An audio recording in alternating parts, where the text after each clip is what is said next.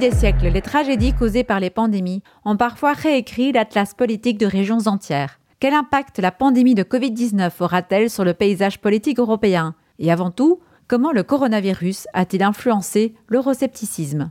À première vue, les eurosceptiques ne semblent pas avoir été en mesure de mobiliser un discours pertinent sur la gestion de la crise, notamment sans doute parce qu'au niveau européen, cette gestion a été principalement intergouvernementale, les États conservant le contrôle des questions de santé publique.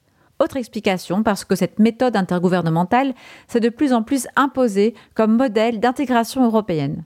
De l'Italie à la Pologne, en passant par la Slovénie, la Belgique et l'Allemagne, des journalistes du réseau de radio Euranet+, offrent un éclairage sur l'état des lieux de l'euroscepticisme post-Covid présenté par Hermine Doncel. Eurosceptique convaincu, l'Italien Matteo Salvini, le chef de la Ligue du Nord, n'a jamais manqué une occasion de vitupérer contre l'Union européenne. Aujourd'hui, toutefois, il a rejoint les rangs de la coalition d'une unité nationale de l'ex-chef de la Banque centrale européenne, Mario Draghi, avec pour objectif de tirer le pays hors de la pandémie. En février dernier, il déclarait à nos partenaires de Radio 24 que droite, gauche, europhile ou nationaliste ne sont que des étiquettes, ajoutant d'être une personne très pragmatique, l'argent n'a pas d'odeur. Analyse de notre collègue de Radio 24, Gigi Donelli. Il cambio di rotta non è una conversione all'idea europea, ma piuttosto una manovra strategica. Le changement de cap n'est pas une conversion à l'idée européenne, mais plutôt une manœuvre stratégique pour empocher les plus de 200 milliards d'euros que le plan européen attribue, pour l'instant sur le papier, à la relance économique et structurelle de l'Italie. Après avoir longtemps été le plus fier anti-européen du pays et avoir même basé des campagnes électorales entières sur la libération des chaînes de la bureaucratie européenne, Matteo Salvini épouse la cause du bien national incarnée par l'ancien président de la BCE, Mario Draghi. Il explique qu'il le fait pour le bien du pays, ou, comme le disent plusieurs dirigeants de divers horizons politiques, pour surmonter l'embarras d'une coalition gouvernée par un banquier non élu, par sens des responsabilités. Il le fait probablement parce qu'il espère gagner les prochaines élections générales et qu'il n'aimerait pas se retrouver à gouverner sans les fonds européens. À ceux qui l'accusent d'avoir trahi la ligne anti-européenne, il oppose le bien du pays, cohérent avec la ligne gouvernementale et le leadership de la droite nationale que le déclin de la figure de Silvio Berlusconi lui offre en perspective. À sa droite, Salvini trouve maintenant Giorgia Meloni, qui progresse dans les sondages et semble prendre le relais de l'anti-européanisme comme instrument de communication de politique interne.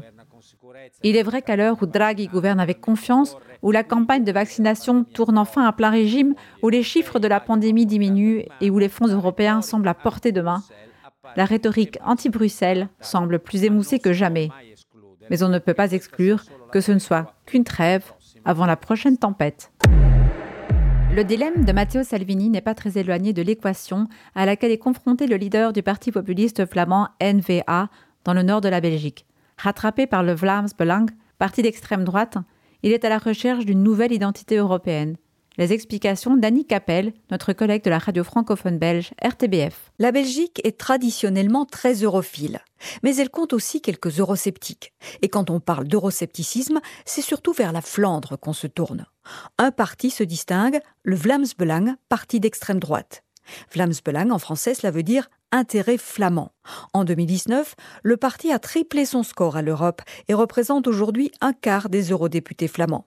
Au sein du groupe Identité et démocratie dans l'hémicycle européen, le Vlaams Belang a trouvé des alliés auprès du Rassemblement national français ou de l'AFD allemand. Il y prône, je cite, une coopération des peuples européens au sein d'une communauté civilisationnelle et culturelle, mais critique de l'Union européenne.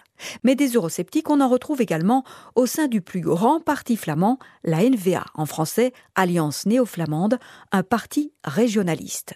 En réalité, la N-VA rejette l'étiquette eurosceptique et préfère parler d'euroréalisme.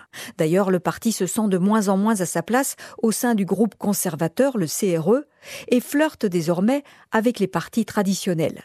L'Alliance néo-flamande a amorcé des négociations pour se rapprocher du groupe de centre-droit, le PPE, dont elle partage les vues économiques, une tentative toutefois vue d'un mauvais œil par les chrétiens flamands du CD&V. Dabei ist doch vollkommen klar, es geht mitnichten um einen Wiederaufbau der europäischen Volkswirtschaften. Es geht allein darum, C'était un extrait d'un discours récent de Jörg Meuthen, chef de l'AfD, l'Alternative pour l'Allemagne, au Parlement européen, où il dénonçait le plan de relance comme une tentative fédéraliste de l'Union européenne. Dans l'UE ? Hors de l'UE ? C'est aussi la question à laquelle est confronté le parti d'extrême droite allemand, l'AfD. Mais à la veille des élections fédérales, il n'est plus temps de tergiverser. Le parti de Jörg Meuthen a dû se positionner rapidement sur ses rapports avec l'Union européenne. Lors d'une conférence à la mi-avril, le parti a finalisé son manifeste électoral et a adopté une résolution prônant la sortie de l'UE. Cependant, entre ses élites et sa base, le parti est divisé. Son chef peine à donner le ton. Note Claudia Knopke d'AMS, notre radio partenaire allemande. En Allemagne, l'AfD fait campagne pour les élections fédérales de septembre avec une demande d'exit. Ils veulent quitter l'UE et former un nouveau groupement économique et d'intérêt, selon la résolution. Mais le chef du parti, Jörg Meuthen, s'est clairement prononcé contre cette idée et siège au Parlement européen, qu'il considère comme lieu d'une transformation de l'UE, en concert avec des personnes partageant les mêmes idées. Si nous voulons changer les choses en notre faveur et si nous sommes d'accord sur les objectifs, alors nous avons besoin de partenaires. Et nous avons des partenaires dans la Lega italienne, le Rassemblement national, le Vlaams-Belang, le Parti populaire danois et bien d'autres en Finlande. Et il se passe quelque chose en ce moment. Le départ du parti hongrois, Fidesz, du PPE, a fait bouger les choses. La crise du corona et l'occasion de critiquer ceux qui sont au sommet pour leur gestion de la pandémie fournissent du carburant à l'AfD et aux autres eurosceptiques du pays. Ils se sont toutefois tirés dans le pied. Un groupe entourant l'ancien membre de l'AfD, Bernd Lucke, avait tenté de bloquer le plan de relance européen de l'UE par un appel d'urgence. Mais la Cour constitutionnelle fédérale a toutefois débouté ce recours. De manière générale, la pandémie et le Brexit auront peut-être eu pour effet une certaine maturation de la scène démocratique européenne, certains eurosceptiques ne se positionnant plus systématiquement comme favorables à la sortie de l'UE par leur pays, mais plutôt comme porteurs d'un projet identitaire européen alternatif. C'est ce sur lequel planchent certains partis, tels le Fidesz hongrois, le parti Droit et Justice, le PiS polonais, ou la Lega italienne, explique Monika Susiek, de notre radio-membre Polski Radio. La rencontre en avril à Budapest des premiers ministres de Pologne, Mateusz Morawiecki, de Hongrie, Viktor Orban et du leader du parti italien de la Ligue du Nord, Matteo Salvini, a été interprétée comme une tentative de créer un nouveau groupe conservateur et eurosceptique au Parlement européen. Selon les partenaires de la coalition, actuellement les partis libéraux dominent et les groupes ayant des opinions différentes, souvent contraires au projet européen, sont fragmentés et passent donc inaperçus. Quels seront l'avenir et les hypothèses de programmes spécifiques de la nouvelle faction? S'agira-t-il d'un parti eurosceptique? Nous ne le savons pas encore. Ce qui est certain, c'est que les trois hommes politiques ont prévu de se revoir bientôt, cette fois à Varsovie. En Pologne, le parti le plus eurosceptique est la Confédération Liberté et Indépendance. Lors des dernières élections au Sejm, diète polonaise, en 2019, ils ont obtenu plus de 6% des voix. Et selon le dernier sondage d'opinion, si des élections avaient eu lieu fin avril, la Confédération aurait obtenu plus de 7% des voix.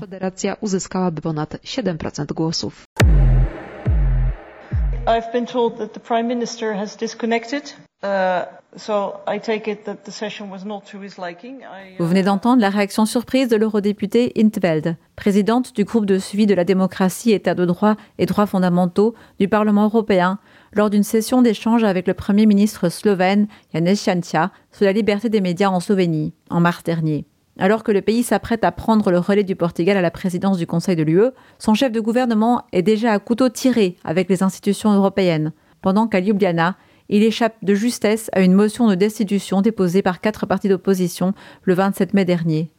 Une situation complexe, comme l'explique ici Lidia Petković de la radio slovène RTV Slo.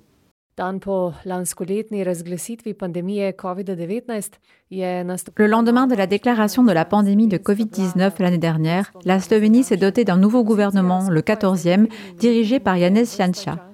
Depuis lors, l'opposition, ainsi que certains médias, l'ont accusé de saper la crédibilité de la présidence et d'embarrasser le pays, notamment en raison de son soutien à la Pologne et à la Hongrie lors de leur blocage du paquet d'aides de l'UE contre la pandémie. Leurs accusations se sont intensifiées, notamment en raison des disputes du Premier ministre avec des journalistes étrangers, avec des eurodéputés et de l'embarras qu'il a suscité au cours du débat avec le groupe de surveillance de la démocratie du Parlement européen, sur les pressions exercées sur les médias en Slovénie. En particulier, lorsque l'allié du SDS au pouvoir, le Fidesz hongrois de Viktor Orbán, a quitté le Parti populaire européen, le Premier ministre Janša a multiplié les déclarations et les gestes suggérant un flirt ouvert avec l'euroscepticisme. La plupart des autres partis parlementaires slovènes maintiennent actuellement une position pro-européenne plus passive. Selon certains, la deuxième présidence slovène de l'UE sera différente de la première. Non seulement à cause de la pandémie, mais aussi en raison du rôle réduit du Conseil de l'UE et du pouvoir accru des autres institutions. En 2008, la Slovénie a connu la présidence la plus réussie comme nouveau membre de l'UE, mais cette fois, il semble qu'elle entamera cette présidence comme un État marginal.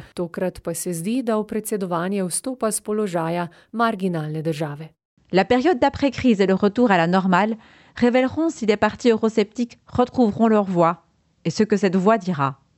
Beaucoup dépendra probablement de la manière dont les conséquences économiques de cette crise seront gérées au sein de l'Union et de la capacité du bloc à agir effectivement et efficacement dans l'intérêt de tous ses citoyens.